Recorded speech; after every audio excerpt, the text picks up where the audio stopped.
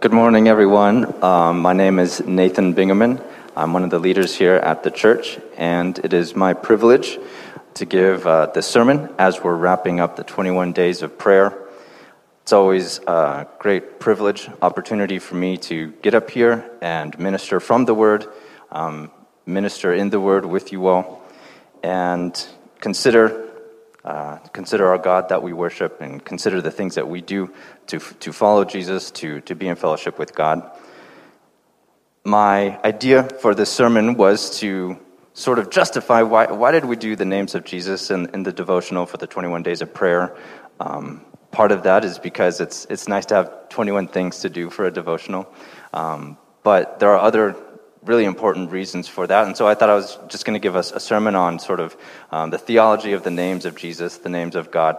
And we'll do that. But as I was studying, I think the Lord sort of showed me something here in the scriptures that contextualizes or sort of shows the importance of the names of the Lord and how we're supposed to relate to God through that name, through the name. So this is kind of fun, but it's a little bit different for me. Usually I do an exegetical sermon verse by verse through some passage, but today is a little bit what I'm trying to call biblical theology. You can tell me at the end of the sermon if it ends up being biblical theology, but we're going to trace something from Genesis to Revelation that's going on in the scriptures, and I think it's something that the Lord is trying to show us as a way to relate to Him, even as His people. We'll see that later. So there's sort of a message or kind of a theme, even a motif, you might say, that's sort of dropped in there in the scriptures, in the Old Testament, in the New Testament, as a way to relate to God, how we're supposed to relate to God, and to continue in relationship with God. So we're going to look at that. We're going to look at the importance of the names of Jesus. The title of my sermon is The Three Names God Gives Jesus. Okay, so hopefully that grabs your interest. That was sort of my original idea. And then I'm also going to give that contextualization of calling on the name of the Lord. That's sort of that theme, that biblical theology theme that I hope to just kind of introduce. All of these things we could really think a lot more about. I kind of hesitate to do a sermon like this because really I'm sort of putting like precious stones, just kind of lining them all up. And usually my sermon is just kind of looking at one of them. But all of these things that I mentioned, or the passages that I mentioned, we could go a lot deeper into. But I think it's also good to kind of zoom back, zoom out, and look at the scriptures in this way and kind of see what's happening, Genesis to Revelation, of what the Lord might be showing us, as a way to understand when we then go deeper into a passage. We have that understanding. We kind of see the forest, and then we go look at a tree, right? There's that phrase, that person can't see the forest for the trees.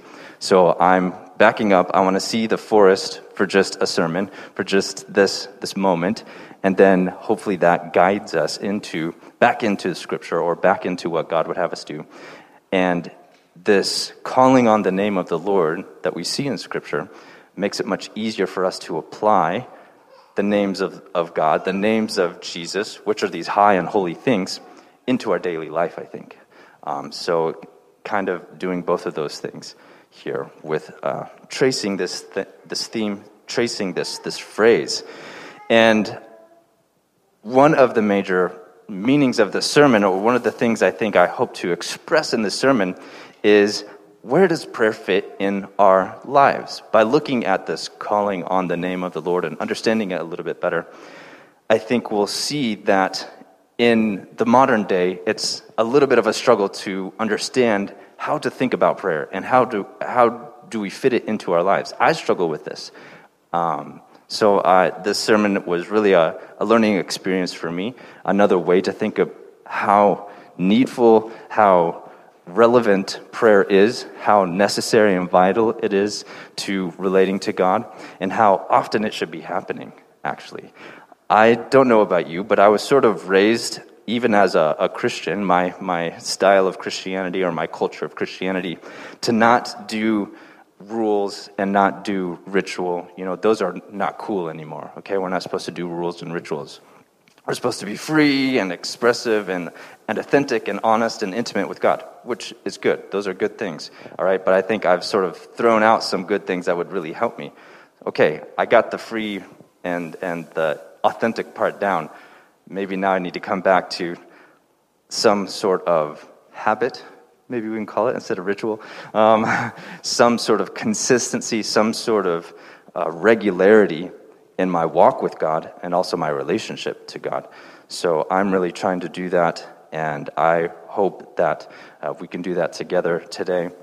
We're always talking about, from the pulpit, we're always saying that we need to realize our dependence on God. Why we pray is to acknowledge our dependence on God. And that's really at the heart of what we'll see today in the scriptures.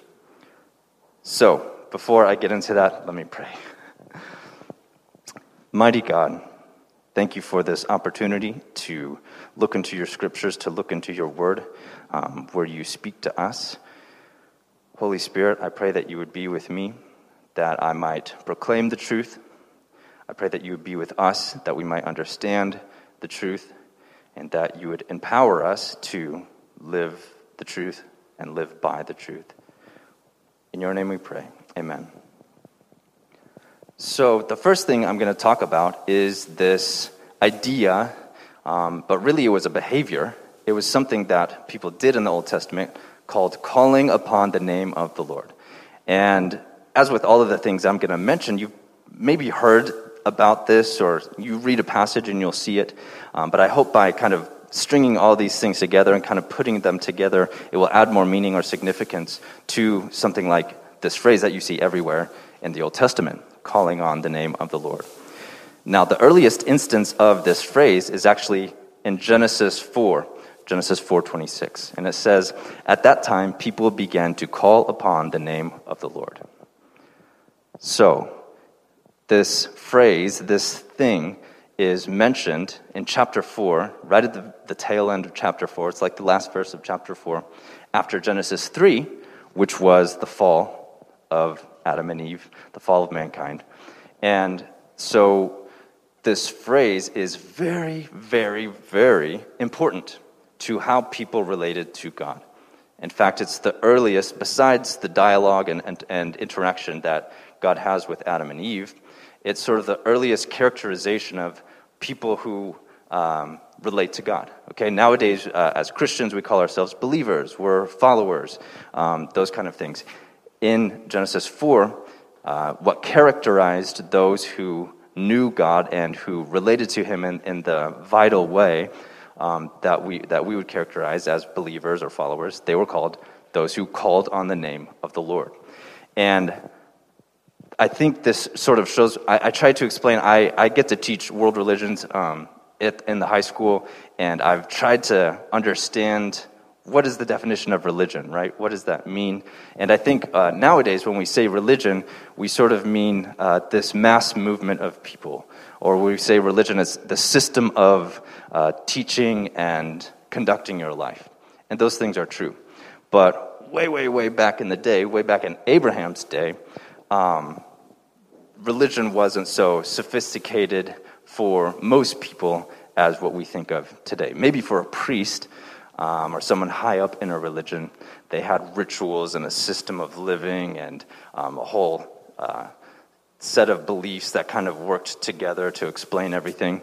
But the normal person, the normal ancient person, if I can make a really broad generalization, they related to this or that God occasionally, on occasion, when they needed something, I think it's safe to say. When you needed to have a good harvest, you might make a sacrifice, or you might go to a temple, or somehow connect with a God that would help bless your harvest, so on and so forth with the different things in your life. And you would go, and you would make the connection, you would do the ritual or whatever, and then you go back to your daily life and really hope that would help. You'd have to wait until harvest time to see if what you did was good enough or if it worked or whatever. So the religion of those kind of people, like Abraham, was very occasional, if I can say it that way. It had to do with the situation they were in or what they needed at the moment or at the time.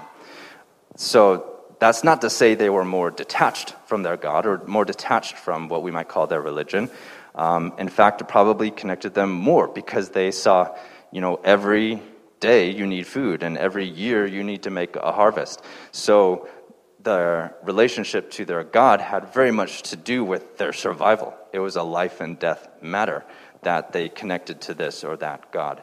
And so we see in Genesis 4, one of the gods that people could connect with and call on the name of was the Lord.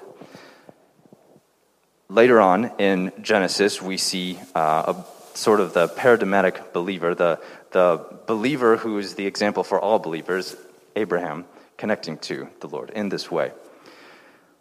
But before I go into too much about Abraham, I wanted to give a counterexample about the significance of the name of the Lord. It was interesting as I was sort of preparing this sermon to hear different things crop up in the previous week's sermons that are relevant to what we're talking about here. And I think in order to sort of put in relief or contrast the importance and significance of the name of the Lord, we have to talk about the way that name is used in the Old Testament a little bit as a motif that has like a good and a bad side to it. So in Genesis 11, we have the story of the Tower of Babel. And as James preached about, there was sort of this bad example of people getting together and trying to do things in their own power. Instead of being satisfied with what God was giving, instead of looking to God to give them something, they were going to sort of get it for themselves. And what they say in Genesis 11 is, "Come, let us build ourselves a city and a tower with its top in the heavens, and let us make a name for ourselves, lest we be dispersed over the face of the whole earth." So that helps us understand what name means in the Old Testament, but as sort of a bad example, right? An evil example. Let us make a name for ourselves. And you're not supposed to do that. That's a bad thing. Don't do that, okay? That is maybe another way that we can understand sin, okay? Sin can be defined in a lot of different ways. We can kind of do a legal context, or it's about guilt, or it's about shame, or it's about these other things. But part of sin, what's wrong with sin, is you, a creature of God, trying to make a name for yourself. And that's what sort of helped me title my sermon, The Three Names God Gives Jesus. Because there's something about Jesus that's humble, that's obedient. He doesn't just try to make a name for himself. And that's what we saw with the Philippians passage. Jesus is held up as this model of behavior and conduct because he isn't doing this Tower of Babel stuff. And so Tower of Babel, also at the beginning of Genesis, anything that's in Genesis, especially the beginning of Genesis, is supposed to set an example for everything that follows later and help you understand what follows later. And so we're given these things early on in Genesis to help us understand what's going on later. So, Genesis 12, we have God show up, and what does he say to Abraham? His name was Abram at the time. Actually, there's a very important thing that happens where God sort of gives Abram the name Abraham. But we can't go too much into that, but names are significant in that sense because God shows up and he says, "I will make of you a great nation, and I will bless you and make your name great so that you will be a blessing." And that's what Pastor James preached about, right? We're blessed to be a blessing. And so if you're paying attention to the scope of the Bible and the story that's being told in the beginning of Genesis, you would read Genesis 11 and you would see these people saying, "Let's make a name for ourselves." And then you would read Genesis 12 and God shows up out of nowhere to Abram and says, "I will make your name great." Okay? Bad example, good example. What's not supposed to happen? What is supposed to happen? And so this is one way that God communicates with us and is trying to get us to understand what he's doing, okay? So God is very consistent in what he says. He's setting a pattern, and if we can zoom out a little bit and kind of see what's going on in that story, that's why it's great to read a book at a time. If you've never done that before, read a book of the Bible, just start to finish, all the way through, like it's a novel or something like that. And if you do that, once or maybe multiple times, you'll start to kind of pick up on some of these patterns. Oh, wait a second. In that chapter, they weren't supposed to make a name for themselves. In this chapter, God shows up and says, I will make your name great. So there's sort of a lesson going on. There's sort of a point-counterpoint going on.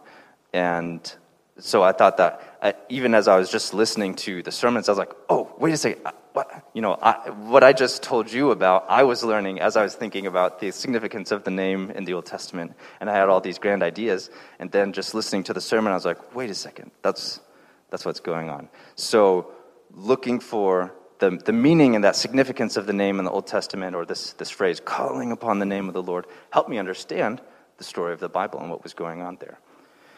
In Genesis 12, we see Abraham is sort of going on he's been given this promise, been given this covenant, and now he has to live his life in light and sort of burden of this promise. How is God going to do that? Is God really going to do that for me? Was that a real thing that happened, or did I just dream it? But it says in Genesis 12 and then in Genesis 13, Abram calls upon the name of the Lord. It says he went to Bethel and he was in this area, and he calls on the name of the Lord.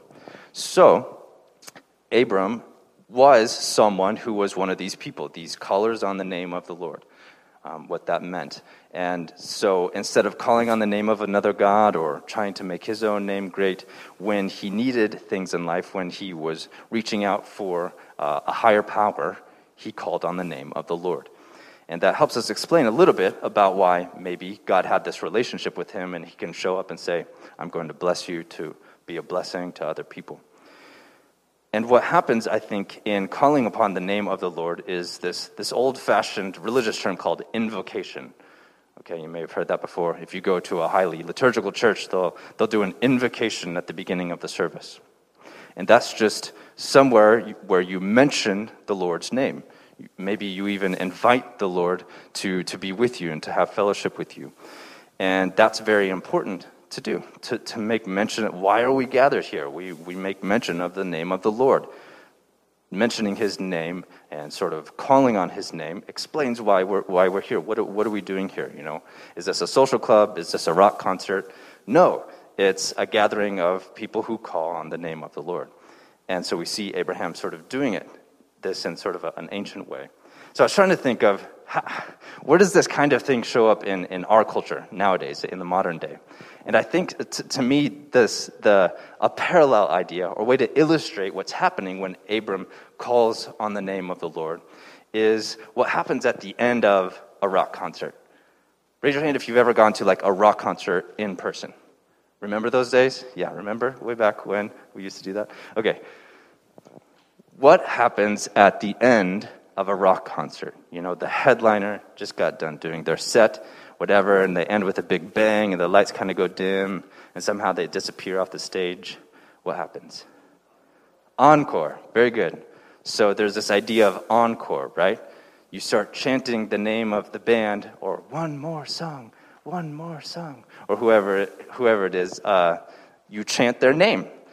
Does that mean that you're commanding them to do something? No, it's 50-50. If you ask for an encore, they may or may not do it, right? When Abram calls on the name of the Lord, he's not doing some magical ritual. He's not pulling some cord of obligation on the Lord. He's calling on the name of the Lord and saying, I'm at your mercy. I need help. I want your strength. I really hope that you show up. I really hope that you bless me. But I don't know. So calling on the name of the Lord, I think, is a very humble thing. It's a very dependent thing to do. It shows, it displays some dependence on whom you're invoking, whom you're calling upon. Kind of like an encore. Okay, not that Abraham was over there one more song. To him, it was much more life and death. It was much more serious for him. That was how he was going to live. It's how he was going to survive. And that example of faith is still an example of faith for us today. Abraham is the man of faith. He's the father of faith. Now, moving on to this importance of the name, the way that we see sort of this name and this calling of the name of the Lord develop is much later on when there is the Davidic covenant to David. David, he's sort of at the end of his kingdom, end of his ministry, and he says, I have this kingdom, but there's not a house for the Lord. I want to build a house for the Lord. I want to build a temple. Okay? And so David sort of prays this prayer and sort of shows this desire to build a house for the Lord. But he receives a message back from the Lord. And the Lord says, do I look like I dwell in houses? He says a bunch of other things. And sort of shows up to David and says, you're not going to make a house for me. I'm going to make a house for you. I'm going to make the house of David great. And he says, I will make for you a great name. So we sort of see this response again of the Lord. Good intention from David. David had good intentions. I think he wanted to honor the Lord in the way that he knew how. He probably saw other temples, perhaps, had in mind other houses of other gods. And so that's probably good. It was good. The Lord has mercy in his response. But again, we see the Lord saying, I'm going to make your name great. So Tower of Babel, God blesses Abraham and says, I will make your name great. David, maybe he wants to make a house of the Lord, and that's too much like a Tower of Babel. It might turn into David's temple instead of the temple of the Lord. I don't know what's going on there. I think there's a whole lot going on there. But we have the Lord showing up to David, just like to Abram, and saying, I will make your name great. You don't need to make my name great. I will make your name great. But it's sort of an honor and a compliment to David. Yes, that you were headed in the right direction. You wanted to exalt me. You wanted to honor me. That's good. But in response, I'm going to honor you. So we see that the name is very important in relating to God. And I think it's very easy for us as believers to be sort of like David. If you're anything like me, I have this temptation, I think, all the time.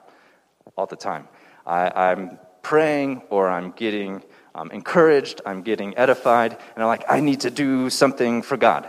I need to make something for God. I need to, I don't know what it is. I need to, start a blog, or I need to make a painting or make something for God. And that's fine, and that's good. We need to worship God. We need to have devotion to God, and it results in these products and results in these things.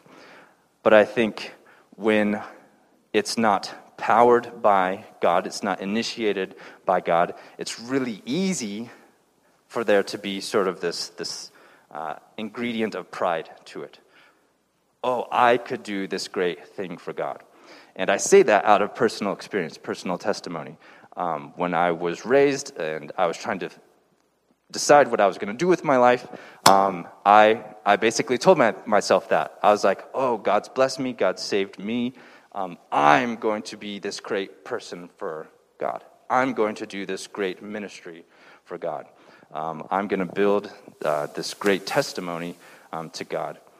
With what God has blessed me, and He sort of handed me the baton, and now it's my turn to do something amazing and do something great. That didn't turn out very well, okay? That was the beginning of me being very, very humbled and learning how things go.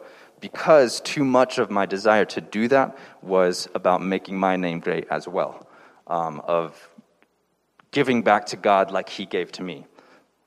That doesn't really happen, okay? It's not like God gives you a gift and then you give the same kind of gift back to God and you're just friends and you're just giving each other gifts. That's not how it goes.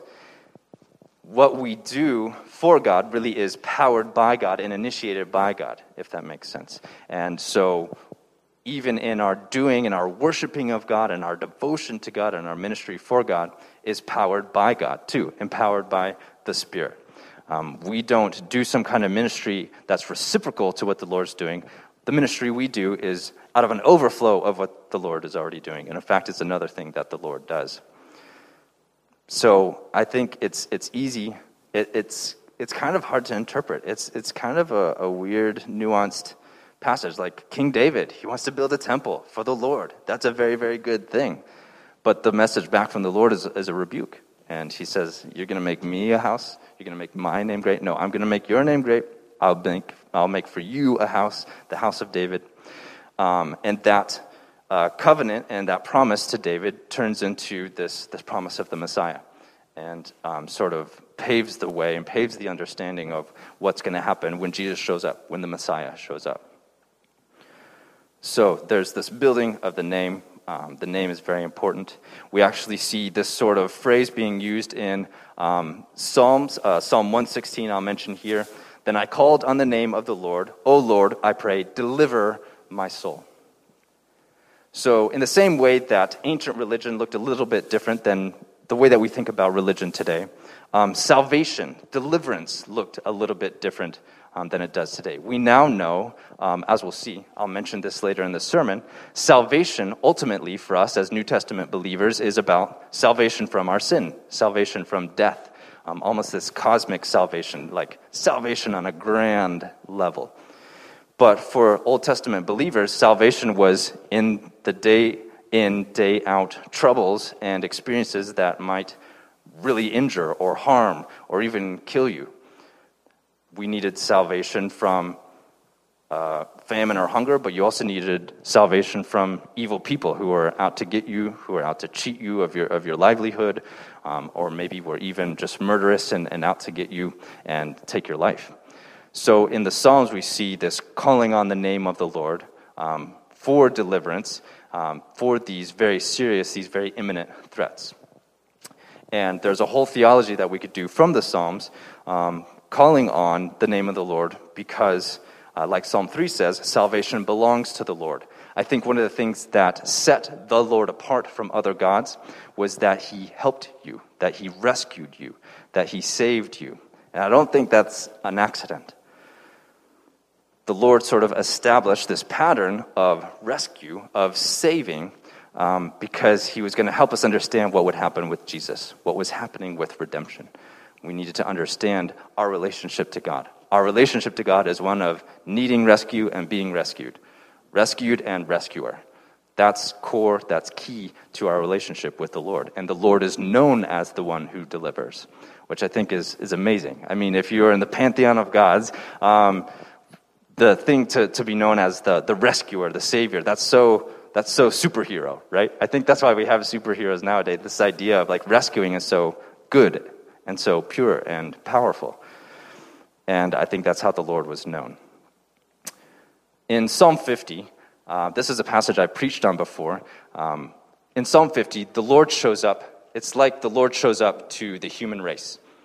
The Lord comes and he's sort of meeting in his divine council, and he's going to address the whole human race. And so there's a passage in Psalm 50, which is God talking to his people. And then there's sort of another passage where God is talking to not his people, not the Israelites. We might call them Gentiles, okay, or something like that. When God is talking to his people, he criticizes them for the way that they sacrifice and the way that they show him devotion. Again, kind of weird, just like with King David. You would think they would get a gold star for showing devotion to the Lord, for sacrificing to the Lord. But the Lord has high standards for us. The Lord wants us to relate to him in a certain way. And he wants to get rid of the evil, get rid of the pride, get rid of the lust that we might have in the wrong ways of relating to God. In the midst of that address, and he's sort of correcting his people, talking to his people, verse 15 of Psalm 50, he says, "Call upon me in the day of trouble. I will deliver you, and you shall glorify me." And that really struck me at that moment. Here we have this ancient definition of salvation, right? When do you call upon the name of the Lord when you need saving? It's in the day of trouble. That just means like on your bad day, on your worst day, when someone really has you, maybe in court, when the harvest wasn't good and you're about to starve. In the day of trouble, call upon me, I will deliver you, and you shall glorify me. I think this is so great for lots of reasons. The Lord could totally be, I will deliver you and you'll owe me later. You'll spend the rest of your life paying me back. He could say something else, right? But what he demands of his people, okay, so again, this salvation is not talking about Gentiles. It's not talking about those people outside of Israel. He's talking to his people who are already saved in this way of like being saved and set apart as a people. They need to be saved in their walk with him, in their life with him, and not try to do this thing of taking the baton from the Lord and say, God, you saved me from Egypt, but I got it from here. I'll take it from here. He's saying, you need salvation in your daily life, okay? You need my help living your daily life. Call upon me, I will deliver you, and all I ask of you is you to glorify me. When I saw that, I was like, wow, that could be in the New Testament, it could be in the Old Testament. It's so pure. It's such a good way to think about calling on the name of the Lord. Calling on the name of the Lord is what you might call an economy of prayer. It's a system of prayer. God says, this is how you're going to live. This is how you're going to survive. Call upon me in the day of trouble. I will deliver you, and you shall glorify me. It's a way to think about not just prayer, but really our life. How do we survive? How do we get by? How do we grow and mature and flourish? Like this. God wants to help us. God wants to be the one who does it, who delivers us. And because he is that way, he wants us to glorify him. Now, this isn't just a selfish, sort of like arrogant, glorify me. I need to hear, I live on the praise of my people, okay, which many other ancient gods and ancient religions sort of, that's how it worked. I think there's an ancient creation myth which says the gods sort of need the sacrifices of humans. And if humans aren't sacrificing and being pious, then the gods kind of grow weak and they might fade away. That's how other gods worked. This glorifying is just saying, look, my name is the one that saves. I am the God that saves. When you call upon my name, you will be saved. All of y'all need saving. Every human needs deliverance. Every human has a day of trouble. So you need to glorify my name so that they can call on me. That's why a temple does get built. A temple does get built. The Lord has Solomon, the son of David, build this temple. And the Lord says, my name shall be there for all people to pray to. And that's where we sort of see prayer and the name of the Lord come together. The sophisticated system of prayer and crying out to God and asking God for everything comes together. And he says, yes, I will let you build a physical location. I'm not going to live there, but I will put my name there for you to call upon. So the temple was all about prayer as well. And Jesus says basically the same thing. When he drives the money changers from the temple, he quotes this Old Testament passage which says, my house shall be a house of prayer for all people. So the temple wasn't supposed to be just for Israel. It's supposed to be for the human race. And the message is, you need saving.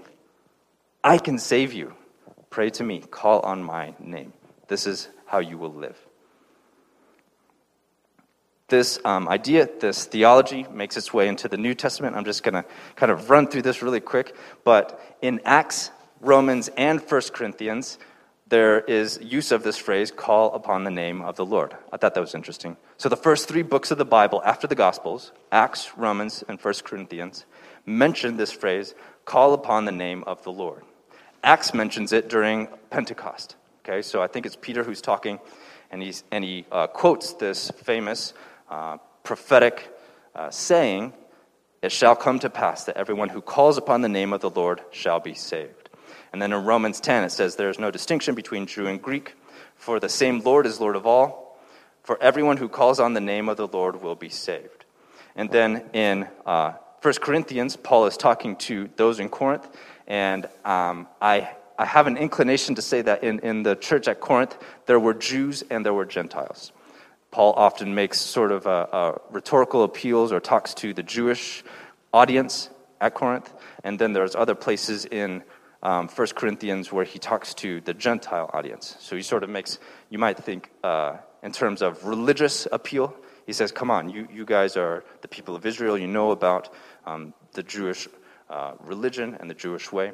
And then he makes appeals based on like wisdom and reason and those kind of things to the Gentiles, probably Hellenized Greco-Roman Gentiles in the congregation. So when he's talking to that congregation, he says, To the church of God that is in Corinth, to those sanctified in Christ Jesus, called to be saints together with all those who in every place call upon the name of our Lord Jesus Christ, both their Lord and ours.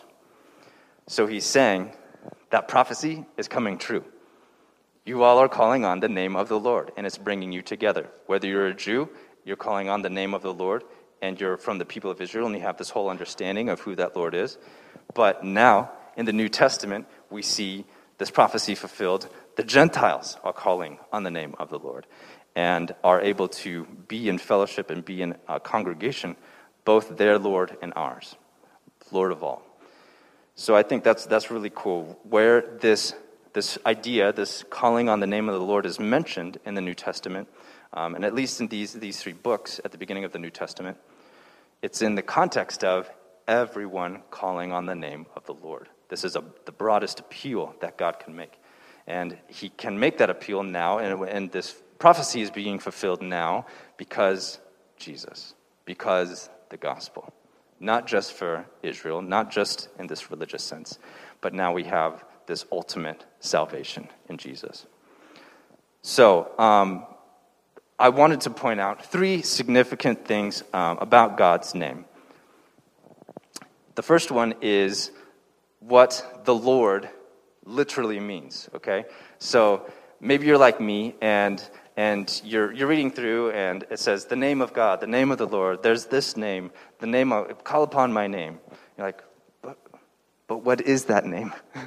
Right? Like, what name should we actually be saying? And so the Lord, he's very gracious, and he explains even to us, Moses asks, when I go to Pharaoh and the Egyptian, they might ask what your name is, and I don't even know your name.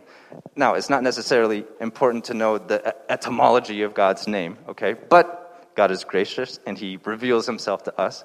And he says, okay, Moses, if they ask you that question, you can tell them this: I am that I am, right? I am sent you. And Moses is like, okay, that's a lot more than I was expecting to get. I thought you could just say, like, Bob, or, just something. You gave me a whole, like, philosophical, existential, mystical puzzle, and I'm just supposed to go and tell them that. That's going to make them even more confused than if I didn't have a name to tell them. I could just say, this is my God that I serve. But now I have to tell them, I am that I am sent me. Why did God do that? Because he's revealing himself, because he wants us to know who he is, and because God is staking a claim. If you know the context of the Exodus, God is in judgment on Egypt and in judgment on the gods of Egypt. And so there's this God of the Nile, and there's this God of fertility, and there's this God of agriculture, right? And God is saying, I am. You don't append me to some element of your life. I'm not just like, some little demigod that hangs out over here, and if you want to have a relationship with me, you can. He's saying, I exist. I just am. I'm before all things, right? I'm inscrutable. I'm mysterious. I'm inaccessible.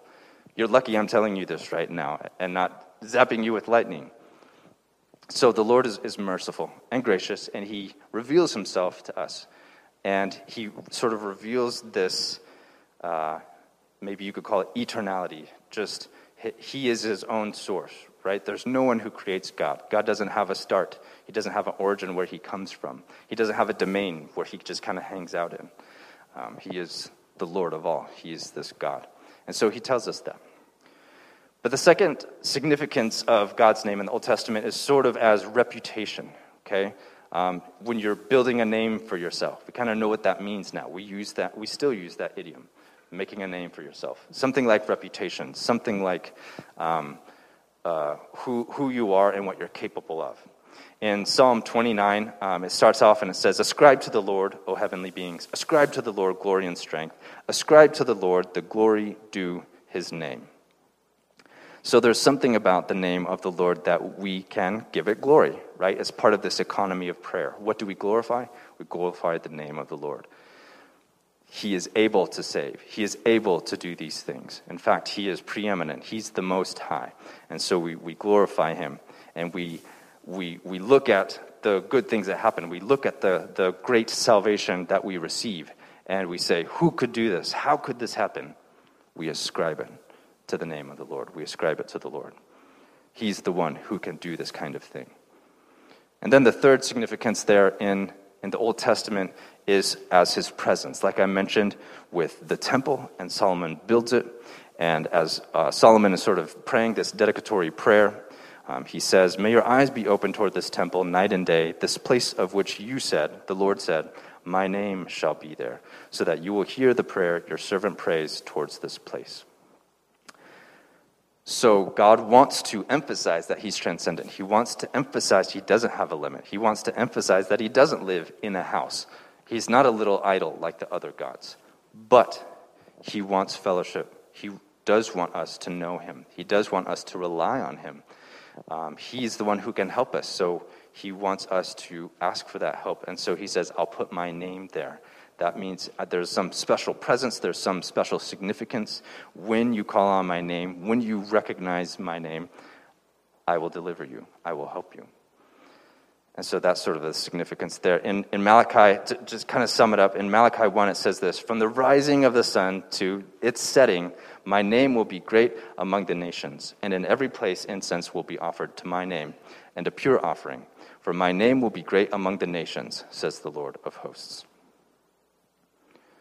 So his presence, his name is supposed to become comprehensive. It's supposed to become universal.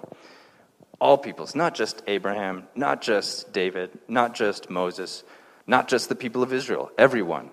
And Malachi, he's one of these prophets who's sort of trying to open up this salvation and this great God to everyone, to the human race. And it's from these prophets that the New Testament then starts quoting and says, oh, this calling on the name that Abraham did, everyone is supposed to do. Everyone is supposed to do. And that's sort of the big mystery, that's sort of the big revelation that happens with the New Testament and Pentecost and those kind of things. Okay, I think that's enough context. I think that's enough background. Now we have the three names God gives Jesus. The first is Jesus. Okay, so again, God is gracious to us, those type A, left brain people. We want to know the etymology. Can you just tell us the name? What does it mean? What is it?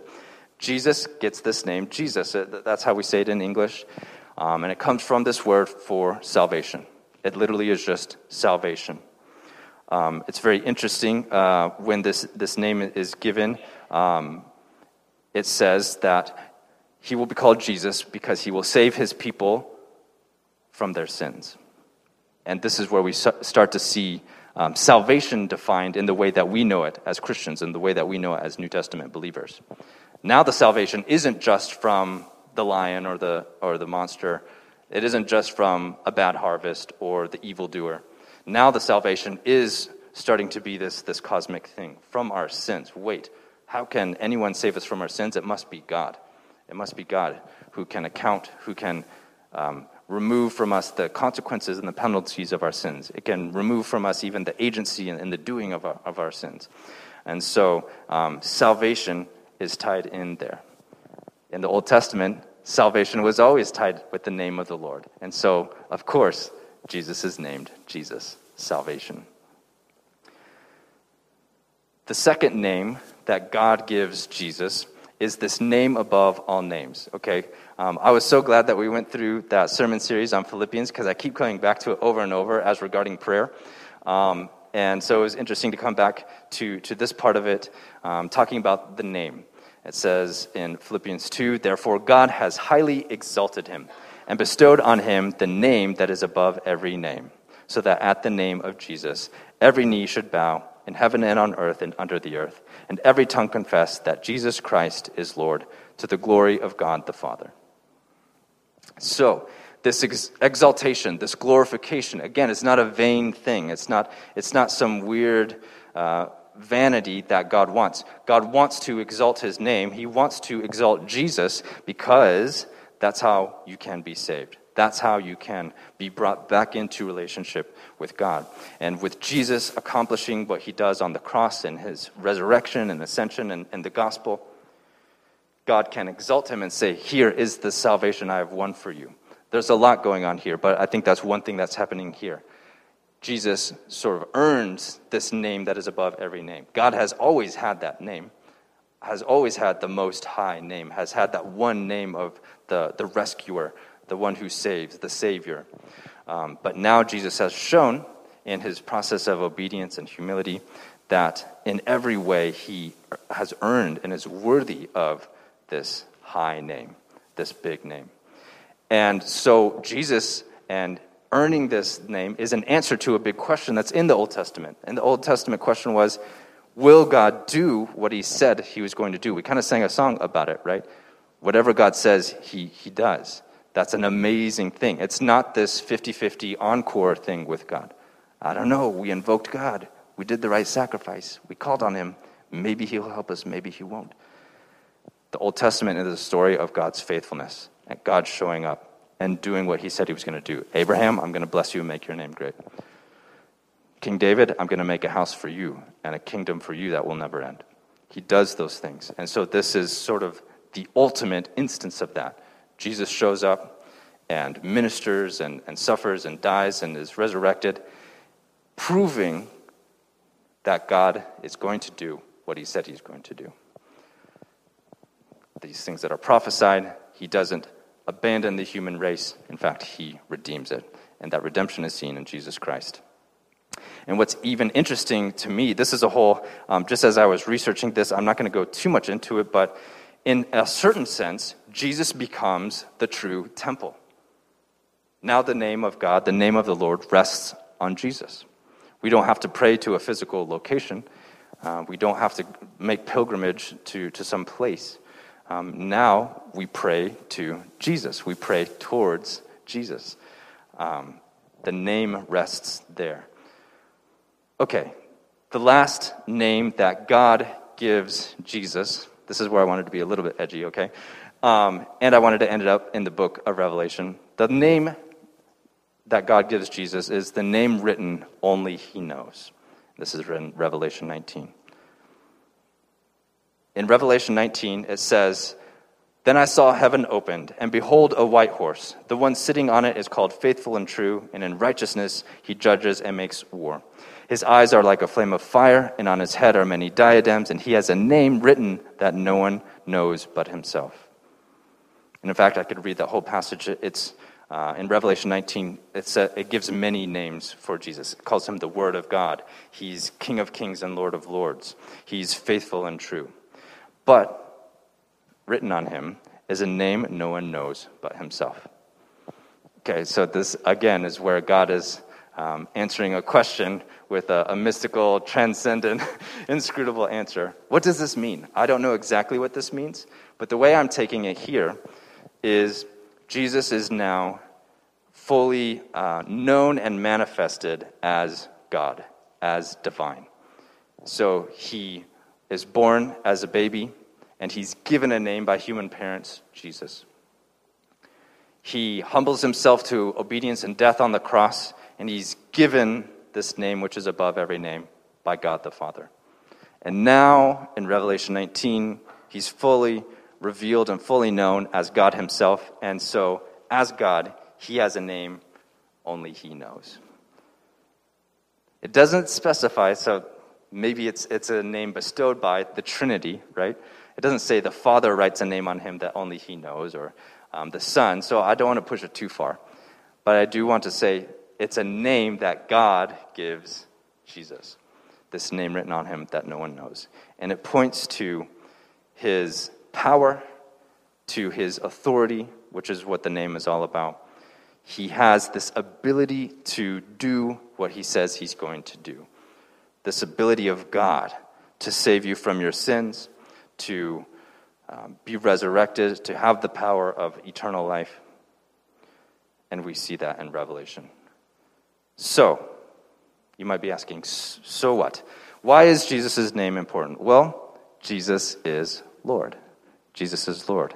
And Jesus is the name that we call upon. we should be known as the people who call upon the name of the Lord. That hasn't changed. What has changed is more and more evidence that God can do what he says, that God is going to come through on his covenant and his promise. But I want us to realize, too, that calling on the name of the Lord isn't just something that you do once when you're getting saved at the prayer meeting and you come up to the altar and you cry and you say, I'm asking Jesus into my heart, and then you never call upon the name of the Lord again. Calling upon the name of the Lord is something that should characterize us. We should be, people who aren't believers, who aren't followers of Jesus should be like, I don't know about those people, but they keep calling on the name of the Lord. They're the people who call on the name of the Lord. They keep expecting their Lord to provide for them and to save them from their days of trouble. That's who they are. That's what they do. And I think that should be true of us. When I was growing up, sort of trying to repent and move away from my arrogance and move away from my self-sufficiency, something that God showed me is that the thing that we do at salvation, I do think there is probably this moment of salvation. There is this moment of repentance where the momentum of your life changes. You're going away from God, and then you realize you have a revelation of God, you know God, you understand God, and you're like, I believe. That's true. What God said, he can do it. And there's this moment. I think there is that. But it shouldn't end there. That shouldn't be it. What happens in that moment, grace, salvation, confession of sin, real glorification and praising of God, those things that happen in that moment should be happening consistently, should characterize our life. Repentance should characterize our life, but also the system that is mentioned in Psalm 50. Call on me in the day of trouble, I will deliver you, and you will glorify me. That hasn't changed. That hasn't changed. We should be doing that. And there's this amazing thing that happens. That's why I call it sort of an economy of prayer. There's this amazing thing that happens when we call on the name of the Lord. Other people hear it. When I first came to Korea, I was sort of observing and trying to learn how Koreans worshiped. And I got to sit in many worship services. And there's this really cool thing that Koreans do when they're praying. There's sort of a moment, maybe it's just the collective, maybe the pastor even sort of announces it from the front, but to begin a time of prayer, they'll cry out the name of the Lord. They'll cry out Jesus. And when they cry out, it's a crying out. It's an actual crying out. And that's how they begin their time of prayer. They begin their prayer by calling on the name of the Lord. It's so biblical, so scriptural. When they do that, other people hear. Okay, so there's this other weird finickiness that, I don't like rules, I don't like ritual, I want to be cool and spontaneous and authentic. There's also this other thing that, just in my culture and Christianity, where I don't want other people to sort of notice my relationship with God. It's supposed to be intimate and authentic, right? I don't want to show off and have other people listening into my relationship with God. But I think this part of it we're supposed to. I think the Koreans have it really right on this. People need to hear that name. They need to hear people calling on that name. And if we can do that, I see people getting nervous. I'm not going to make you do it right now. Maybe we'll do it at some prayer meeting later on. We're not going to do it right now. We don't have to do it right now. But people need to hear that name. Believers need to be calling on that name. If you're inside the religion, if you are walking with the Lord, it hasn't changed for you. You're still calling upon the name. People who aren't saved, who aren't believing, who aren't following yet, they need to see that name glorified. They need to see that name exalted. And so we need to glorify it. We need to raise it up. So let's pray.